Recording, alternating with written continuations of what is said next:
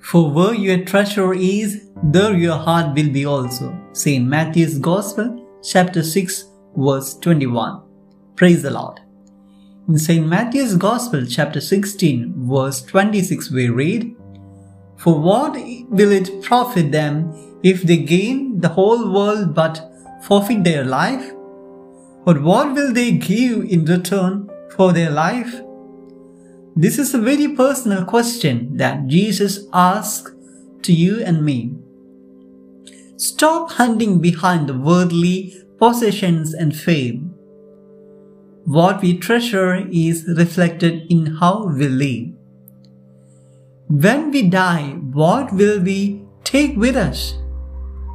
Nothing. Nothing of this world. Not even the clothes we put on. Even that will become one with the soil. The only thing remain with us is our heavenly treasures.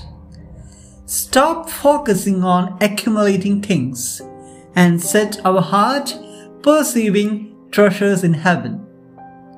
The heavenly treasures may include faithfully enduring persecutions, loving your enemies, praying in secret, serving the Lord and His people, forgiving the other, sharing the gospel, and so on. Do we treasure Jesus?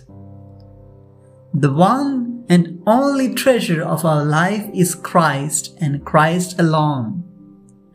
Lord, make us worthy to receive your body and drink your blood, so that we may have life in you and may treasure you the most, the source of life. Amen.